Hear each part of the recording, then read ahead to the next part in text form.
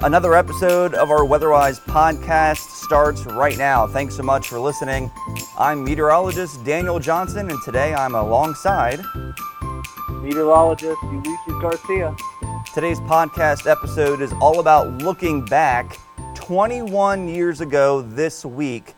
The surprise snowstorm of January 25th, 2000 will forever be remembered as a perfect storm for snow lovers, but an imperfect storm for forecasters. So what went wrong and why were meteorologists caught off guard with this storm? Well, we're going to find out in this episode of our podcast, Ulysses. This was an interesting storm that actually I have a personal story to tell a little bit later on. When it comes to this storm, this was a surprise for meteorologists. Just 24 hours before the storm hit, dumping over a foot of snow across parts of North Carolina, parts of Virginia, Maryland, the D.C. area. Before it hit, 24 hours before, there was pretty much no snow in the forecast. So meteorologists were scrambling to catch up in regard to this storm that pretty much shocked everyone. So before we get to this surprise snowstorm, let's talk about earlier this week.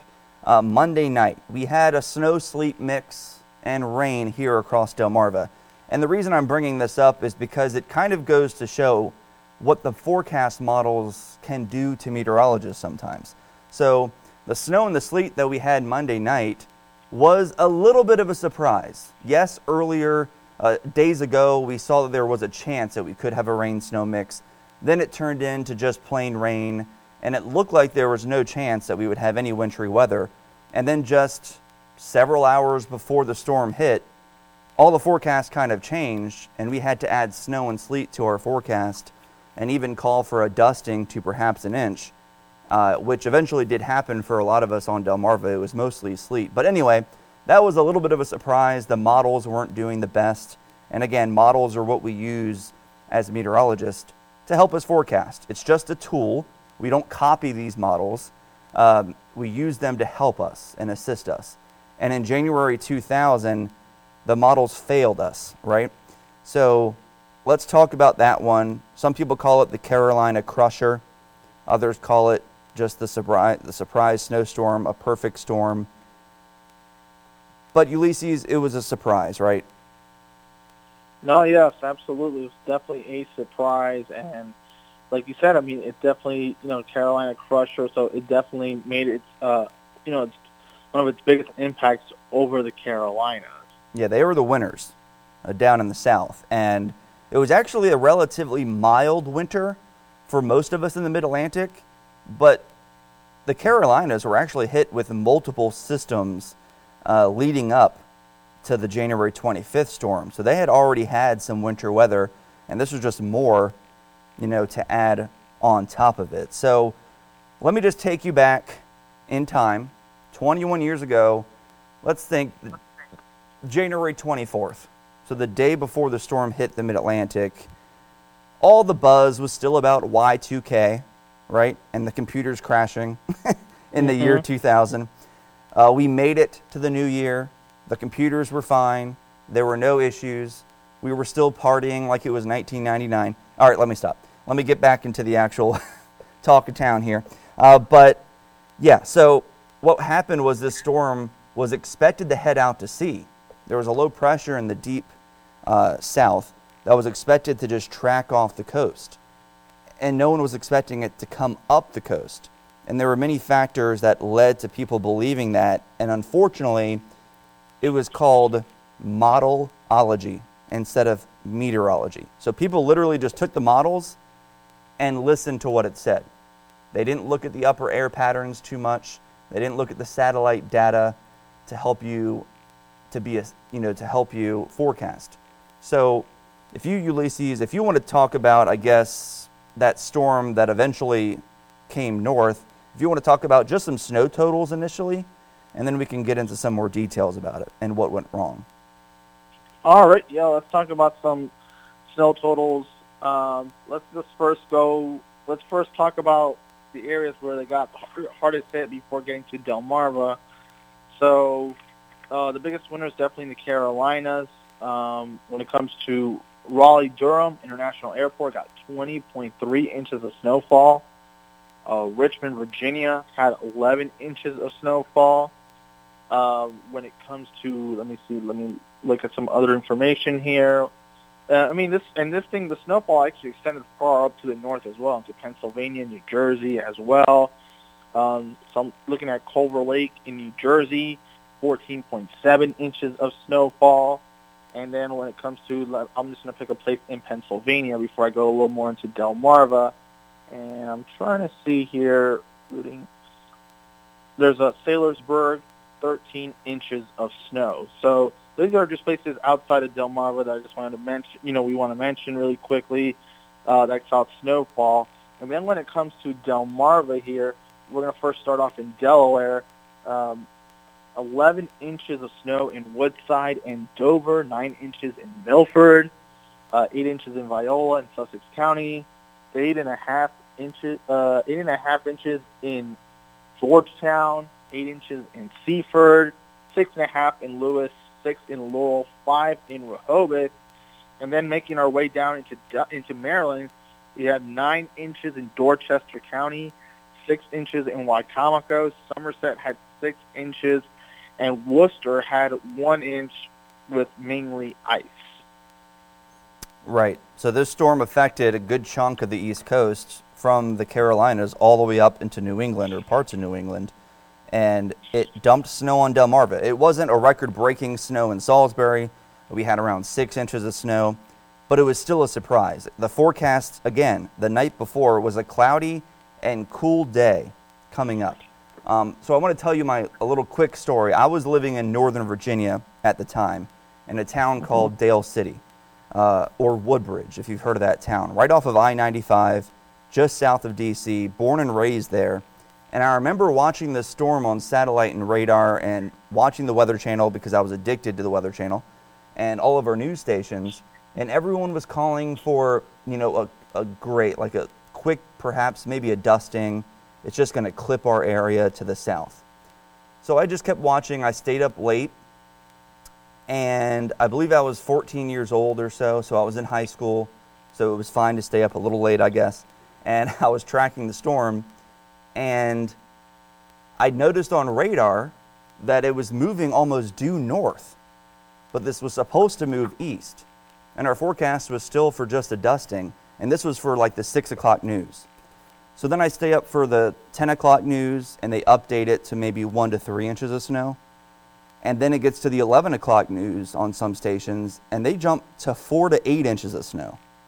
And I'm watching radar, and it's literally on our doorstep. The snow's about to move in. So I go upstairs, and I wake my parents up because they're going to bed. They already went to bed. And that's the thing.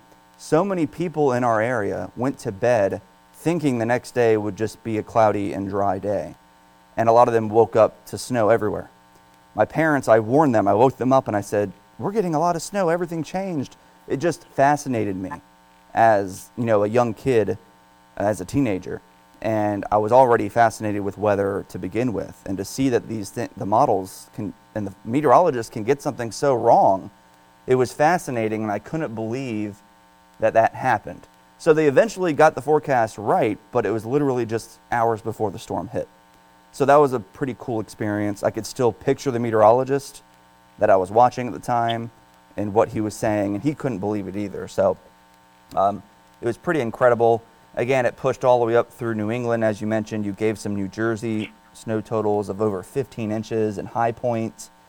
I think you mentioned Culver Lake, 14.7 inches. So a lot of snow across the area. And there was beach erosion too, right, Ulysses? There were some problems here on Delmarva with the strong winds coming in off the coast. Yes, we had snow and ice, but it brought in flooding because of the wind direction and because of that heavy precip. No, yeah, absolutely, and definitely, we even got dune damage, in Rehoboth Beach, and like you mentioned, flooding. So, definitely when a system like this, strengthens and, just becomes powerful, that becomes a concern. So, obviously, with cyclogenesis and, intensifying systems, you got to include other factors. It's not just going to be the snow alone. It's going to be wind and any coastal effects. And obviously here on Delmarva, we got some of those impacts, storm surge. So you can still get storm surge. It doesn't have to be from a hurricane. You can still get it from, nor'easters. I know storm surge. We tend to use it a lot with tropical terminology, but it could be, just mid-latitude cyclones and, just winter weather. Right. So we had so many effects here on Delmarva and up and down the East Coast. And, it was kind of an embarrassment for local TV meteorologists, for the National Weather Service. And we've had misses in the past. We've had storms that we forecast would happen. We would get a lot of snow. You go to bed thinking you're going to get it. Then you wake up and it's sunny. I remember that happened to me as well in my town of Dale City in Woodbridge when I was a kid. I forgot how old I was and what the exact storm was, but I remember going to bed thinking we were going to have a lot of snow, and I woke up to sunshine and no snow. And it was so upsetting. So we've had forecasts go both ways where we've messed it up. And it's an imperfect science, atmospheric science, weather. So this podcast is all about kind of understanding what went wrong then and how things can still go wrong to this day. Knock on wood, I'm hoping our forecast models have greatly improved since 2000, and they really have. But I hope they've improved enough where we won't have any big mistakes like that, like this one in 2000. So they actually did research studies and projects trying to understand what happened. So the short-range models at the time, which are usually really good forecast models within 48 hours of a storm, they give you a clue, a better idea, a better handle of what's going to happen. There were two models called the ADA and the NGM. Both of those have been retired models ever since. We've improved models since then, so we no longer use those. But they both tracked the storm well to our south and out to sea. And a lot of meteorologists, believe those forecast models because they're supposed to be reliable.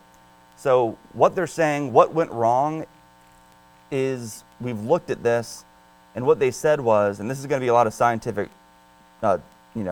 wording here, but I'll talk to everyone in layman's terms after I read it. But one research paper said that the difficulty of real-time operational numerical forecasts come from insufficient model grid resolution, errors in the model initial state, and the strong non-linearity inherent in the dynamic system, plus other factors like the physical parameterization that could have led to operational forecast failure. So what that means is the models were not proficient in understanding the local area. And they weren't good at getting the initial. So for example, let's say the temperature is 32 degrees in Salisbury, but the forecast model comes out and we get updates from models every few hours. So let's say the latest update comes out and it says, and it does initiate at a current time, and it tells you what's happening in America at that time.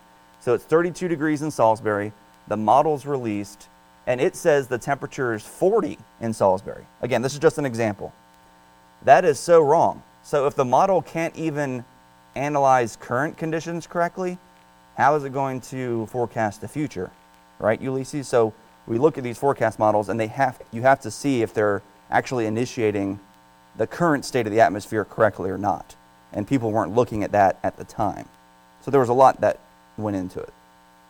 No, yeah, absolutely. And I know, like, I talked about this in my Weather Tidbit segment when I was talking about forecasts, what type of forecasting to do, because there's multiple types. And I did one on numerical weather prediction, and like you were stating, that the failures of it involve the fact that, how the parameters of the models are, and the fact that, the geography of the area, but also the data, what data is available. So, like you're saying, if the own current conditions cannot be correct, then it won't work, and that makes it flawed. And even though I talked about in Weather Tidbits, numerical weather prediction using the models is considered the best forecasting type, it still has those flaws. Right. And I know, like, for us here, like, the models, they tend to get their data from, weather balloons. that are released from the National Weather Service through radio sonics, and that they absorb some of that information, and then use the equations and whatnot, and that's how they create these models using a bunch of other parameters as well from the upper levels of the atmosphere, and that's how we get that information. But if there's any gaps in that information, that will create problems within the model itself. Right. And these forecast models that you mentioned, again, the tools that I said we use as meteorologists to help us predict the future, it's literally a supercomputer that is running a mathematical formula based off of current conditions, the balloon data that Ulysses mentioned, and it's running these calculations. It's literally a calculation we learn in college that these computers handle because they can do it so much, they can do it quickly. And that's what helps us forecast future weather. So obviously there are flaws. It's an imperfect science. There are constant tweaks to some of these formulas that we try to make our forecasts better. And the forecasts really have improved. Every single year, our forecasts get better. Of course, we still miss some, and we nail others as well. And that happens. And that's why we wanted to talk about this in this podcast, because just recently, we were kind of surprised with that little bit of a wintry mix. It wasn't a huge deal just the other morning or other night. But it's just an example that these numerical models, they can be wrong, and don't take them. You should take them with a grain of salt, especially several days out. And, when the pattern is kind of complicated, even the computers have trouble determining what's going to happen. So what was the other factor I read? Other factors included physical parameterization. So what that means is meteorologists were looking at the models, but they weren't necessarily looking at other factors such as satellite data. So if you want a snowstorm on the East Coast, this is going to be kind of hard to explain for listeners, but you want a negatively tilted trough. So a trough in the atmosphere is a dip in the jet stream that brings in the cold air. You don't want it to be perfectly vertical. You want it to be tilted a little bit. So if you grab that and tilt it to your left, that's what you want. That's a negatively tilted trough. And that's what the current satellite at the time was showing.